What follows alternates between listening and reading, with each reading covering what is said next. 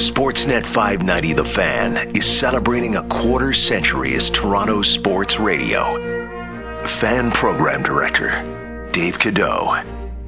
I was producing for Norm Rumack. I was a part-timer. It would have been like September 2000. Tracy McGrady was a Raptor, and word leaked out of Orlando. I don't remember how. Word was out that he was going to Orlando and that the Raptors were going to sign and trade him. Norm switched gears, as you should do. Whatever we had slated that night was blown up, and we just opened the phones and we took calls all night long. Like, the show was scheduled to end at 1 and we probably went until 6. You could feel and hear the difference in the audience. Everybody was angry because we were Toronto fans seeing one of our stars leave again, and we were going through that pattern with the Raptors. You could hear the sobriety lesson as we moved deeper into the night, and then they stopped calling probably at 3 o'clock. There was a bit of a gap, and then it was almost like the early morning people started calling in because they were getting up for work.